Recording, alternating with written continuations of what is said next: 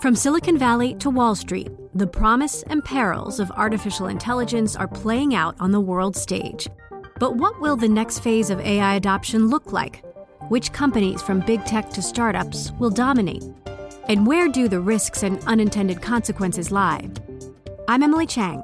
Join me at Bloomberg Tech in San Francisco, May 9th, to answer many of the industry's burning questions, alongside Snap's Evan Spiegel, Xbox President Sarah Bond, OpenAI's Brad Lightcap, top researcher Dr. Fei Li of Stanford, and many more. More details and just a few tickets left at Bloomberg.com/TechSF. Welcome to the Bloomberg Markets Podcast. I'm Paul Sweeney, alongside my co-host, Matt Miller. Every business day, we bring you interviews from CEOs, market pros, and Bloomberg experts, along with essential market-moving news. Find the Bloomberg Markets Podcast on Apple Podcasts or wherever you listen to podcasts and at Bloomberg.com/podcast. Matt, we have a really cool guest with us now. Back in 2020, in the heat of the pandemic, we had KKR investing billions of dollars in credit strategies as most investors had dipped out. Now, a person familiar tells me KKR invested more than $5 billion in the last couple of months. Joining us now to talk about what KKR is doing is a director at the company, Tal Reback. Thank you so much for joining us, Tal. What are you buying right now, and why are you able to step in when others are stepping out? Is a lot of great opportunities being created, albeit on a volatile backdrop. And, we're starting to think that high yield is getting more attractive, certain high quality pockets, senior secured loan paper. There's a lot of interesting dispersion also being created, I would say, intra-sector. And, from an inflationary perspective, we've already known about that for quite some time. So we've been really looking at durability of cash flows, really using that as our true north in credit and downside protection as we look across the spectrum on what we want to lean into right now. What do you expect the Fed to do, and especially given your affiliation with the Fed? I mean, you've got some really deep knowledge of how they work, but they're in a difficult place right now because they're going to have to fight inflation, and yet there are worries about slowing growth. Absolutely. I think our base case is that the Fed has to continue to tighten. Again, we think that's something that the market has priced in, and it should have been on investors' minds for some time. But that we don't see a way that they can pivot away from that, given all of the moving parts in the market. So we do foresee the rate hikes taking place as that continues to unfold, making sure that we're as flexibly toggling between fixed and floating rate assets, really thinking about our portfolio construction and keeping in mind all of the geopolitical issues in the backdrop. When you look around you, I know that you are finding opportunities, but where do you find big risks and the places that investors might lose a lot of money?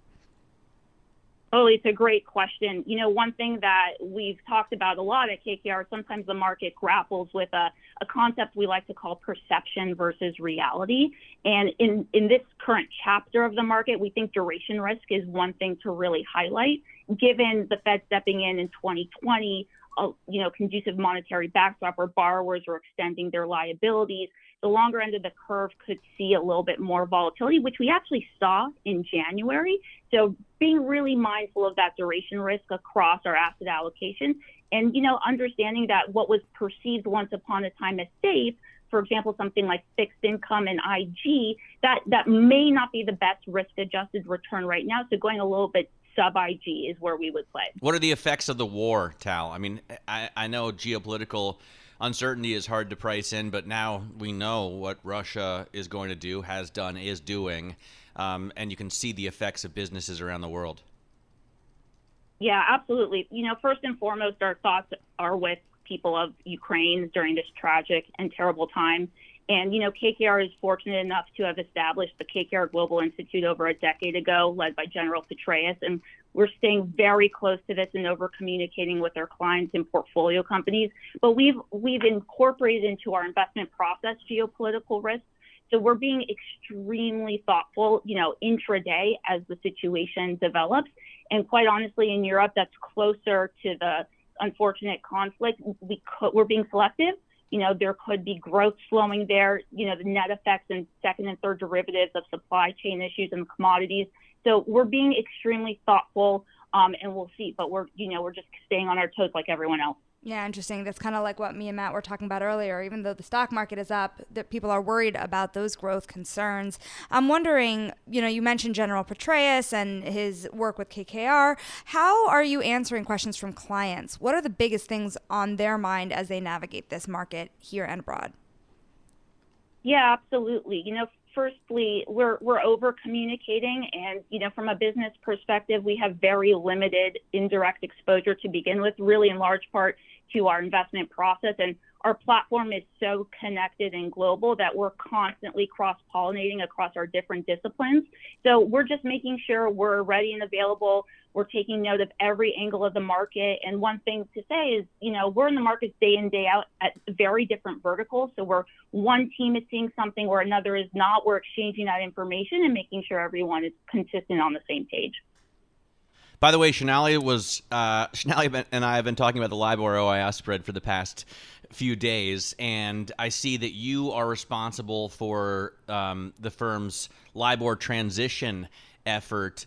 How is that going to go? What are we going to really see in a world without LIBOR? Yeah, no, you came to the right person on that. So I think it's really interesting to see the widening in OIS right now, particularly because most of those quotes are really coming from the panel bank, something that we call expert judgment. You're not seeing a whole lot of wholesale transactions, so there's a gauge on what that bank and credit risk looks like. But if you look at the spot spread and you look how the liquidity in SOFR has really deepened, what we're seeing is, a true adoption of the life after LIBOR, which I think is a net positive and a testament to all the work being done. But it is not, notwithstanding something that highlights a few of the challenges we've seen with LIBOR historically, that it can start to get a bit wonky, especially in market environments like these where there's lacking liquidity. Tal, great having you on. Thank you so much for joining us, and thanks to Shonali for booking her. Tal Reback there, director at KKR. The countdown has begun. From May 14th to 16th, 1,000 global leaders will gather in Doha for the Qatar Economic Forum powered by Bloomberg. Join heads of state, influential ministers, and leading CEOs to make new connections, gain unique insights, and uncover valuable opportunities in one of the world's most rapidly rising regions. Request your invite for this exclusive event at QatarEconomicForum.com. Now, I told you we're going to talk to Will Naskovitz. He's the chairman and CEO of Heartland Advisors, and great day to have you on, Will. Thanks so much for joining us. What do you think about this bounce back we're seeing, even after we heard the U.S. is going to embargo Russian oil? That's going to put some real put some Americans in real difficulty as prices are rising. In fact, Jeff Gundlach said maybe even 10% inflation. Why are we up today? Well, thanks for having me. I think this volatility is going to be with us for some time, and I'm certainly not trying to diminish the significance or the gravity of the situation in Ukraine, but for some perspective, I think is worthwhile. I mean, we've had hundreds of crises, dozens of crises going back to 100 years or so, and typically a year post the event, whether it's a war or a terrorist attack or some type of financial panic, the market is up. So I don't know that this circumstance is going to play out like that, but I do think it feeds the notion of trying to capitalize on some of the opportunities that are presenting to investors. And that's what we're going to continue to do here at Heartland. We're going to continue to apply our 10 principles of value investing and look at the specific risks and outlooks in any particular company. I mean, what we're finding here in this sell-off, and this is perhaps why we're seeing buying today, is that in many cases, the valuations of companies have really disconnected from their fundamentals that they're going to be seeing over the longer term, notwithstanding all the uncertainties that are out there. So what are you recommending to clients? What do you do? Do you buy amid the volatility, or do you sit on the sidelines? Well, I think you just have to be aware of it all, right? You can't just be laser focused on the macro and all the geopolitical. You have to do that in conjunction with adhering to your process. And I referenced earlier us remaining focused on the specific company risks and opportunities out there. And looking at it on a case-by-case basis where perhaps the valuations look really compelling because the market overestimating some of these risks, or at the very least taking a very short-term view. I mean, I think a good example, to maybe get a little more specifics on this, the healthcare sector was not a great place to be last year. We're all familiar with COVID and all the protocols and the labor challenges that really dampened elective procedures that these companies and hospitals experience. You know, that's presenting opportunities in that space here today because we think those procedures come back in 2022. The valuations aren't reflected like it. So I think you just have to be very choosy, very specific in your work and be, entrepreneurial and an active investor here. Let's get over to Tom Stringfellow and ask him those questions. He's the Chief Investment Strategist at Argent Financial Group. Tom, thanks for joining us. We've been talking about these big inflation predictions and warnings from Gundlach and Fink. What do you think? Well, I appreciate the opportunity, and the 10% number, that's kind of a scary number, and it's certainly not one that I'm looking at this point in time. Just thinking back to the charts that were just mentioned, absolutely correct. Everything is it's just escalated and elevating, and I put that, kind of a momentum rush right now that I don't think is sustainable in inflation if you start talking about 10%. But I wouldn't be surprised if we don't get hit with something just shy of north of 8%, with this coming month, in terms of CPI and maybe core somewhere around 6.5%. Either way, those are still 40-year highs. With Texas Intermediate trading at $117 a barrel, yesterday it looked like we were going to get closer to 130. That's got to. That's got to be either brought under control or, how do you see that from Texas? Well, good point from Texas. We kind of look at it, and, if you're a middle owner, you got to love $120, $130 oil.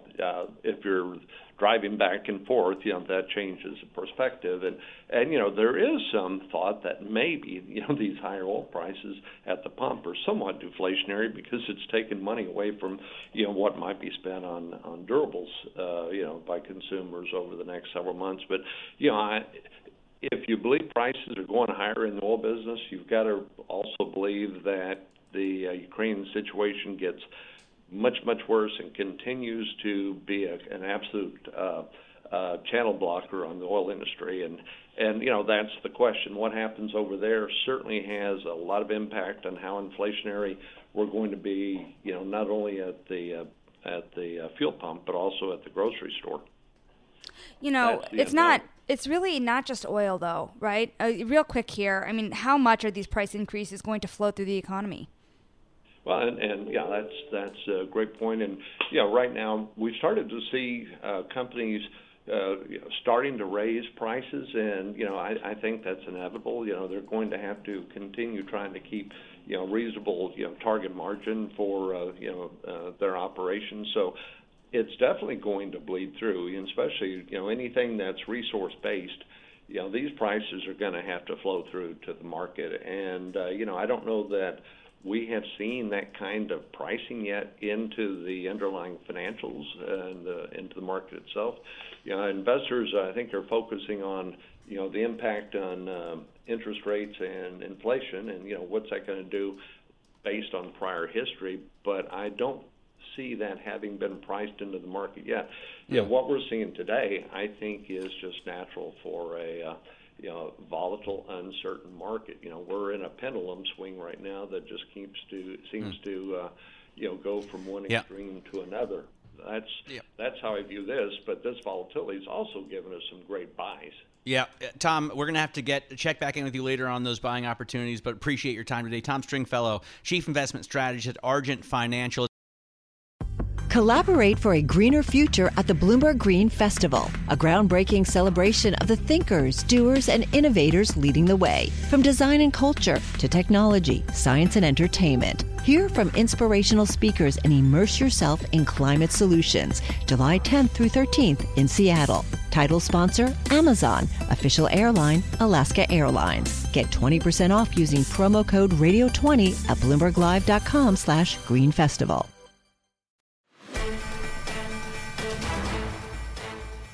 get over to Caroline Bresson right now, Managing Director of the Open Road Alliance and the Open Road Impact Fund. Caroline, talk to us about what exactly you do at the Open Road Alliance.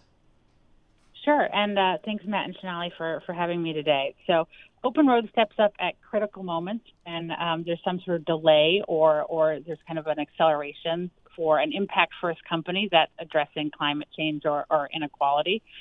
So, for example, we actually just funded a company that provides a warning system for airstrikes against civilians. They give 7 to 10 minute warning and serve over 2 million people across Syria and Yemen. So we're hoping HALA Systems can provide their services soon in Ukraine. But our investment helped them, accelerate their growth and continue to keep their impact on track when they had some snags in their fundraising. Well, that's just the thing about impact investing. If you're impact investing, you need to kind of stick in it for the long road. What are some of the challenges along the way?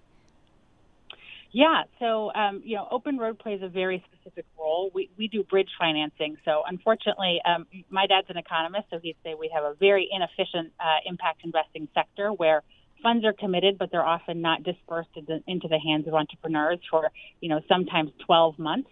And so when you think about all that red tape, in particular, if you're getting an investment from a government or something like that, entrepreneurs are just sitting on their hands waiting for cash to come in the door. So Open Road provides these bridge loans that solve for those one-time discrete moments of cash crunch. What does a raising rate environment mean to you? Yeah, good question. So it's interesting. The impact sector is a bit, government funds. And so I believe that rates will go up on the debt side, just as you would see in any financial market. However, there is a lot of downward pressure from, philanthropic funds and government funds that might keep the cost of capital lower for these impact-focused entrepreneurs. Now, when you think about kind of what's happening in the world and the fight over oil and the investment that might go into energy into the United States, I mean, how does that start to complicate a lot of the big ESG investments that have been brewing for so long?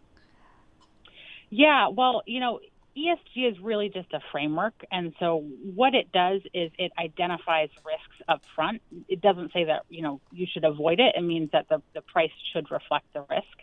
But I think, what's going on with Russian oil right now really is a great moment for green energy. And we've seen that Germany already has, moved up their target to 2035 to getting to full green energy. So I'm hopeful that it'll just mean a recommitment to getting towards those climate goals sooner.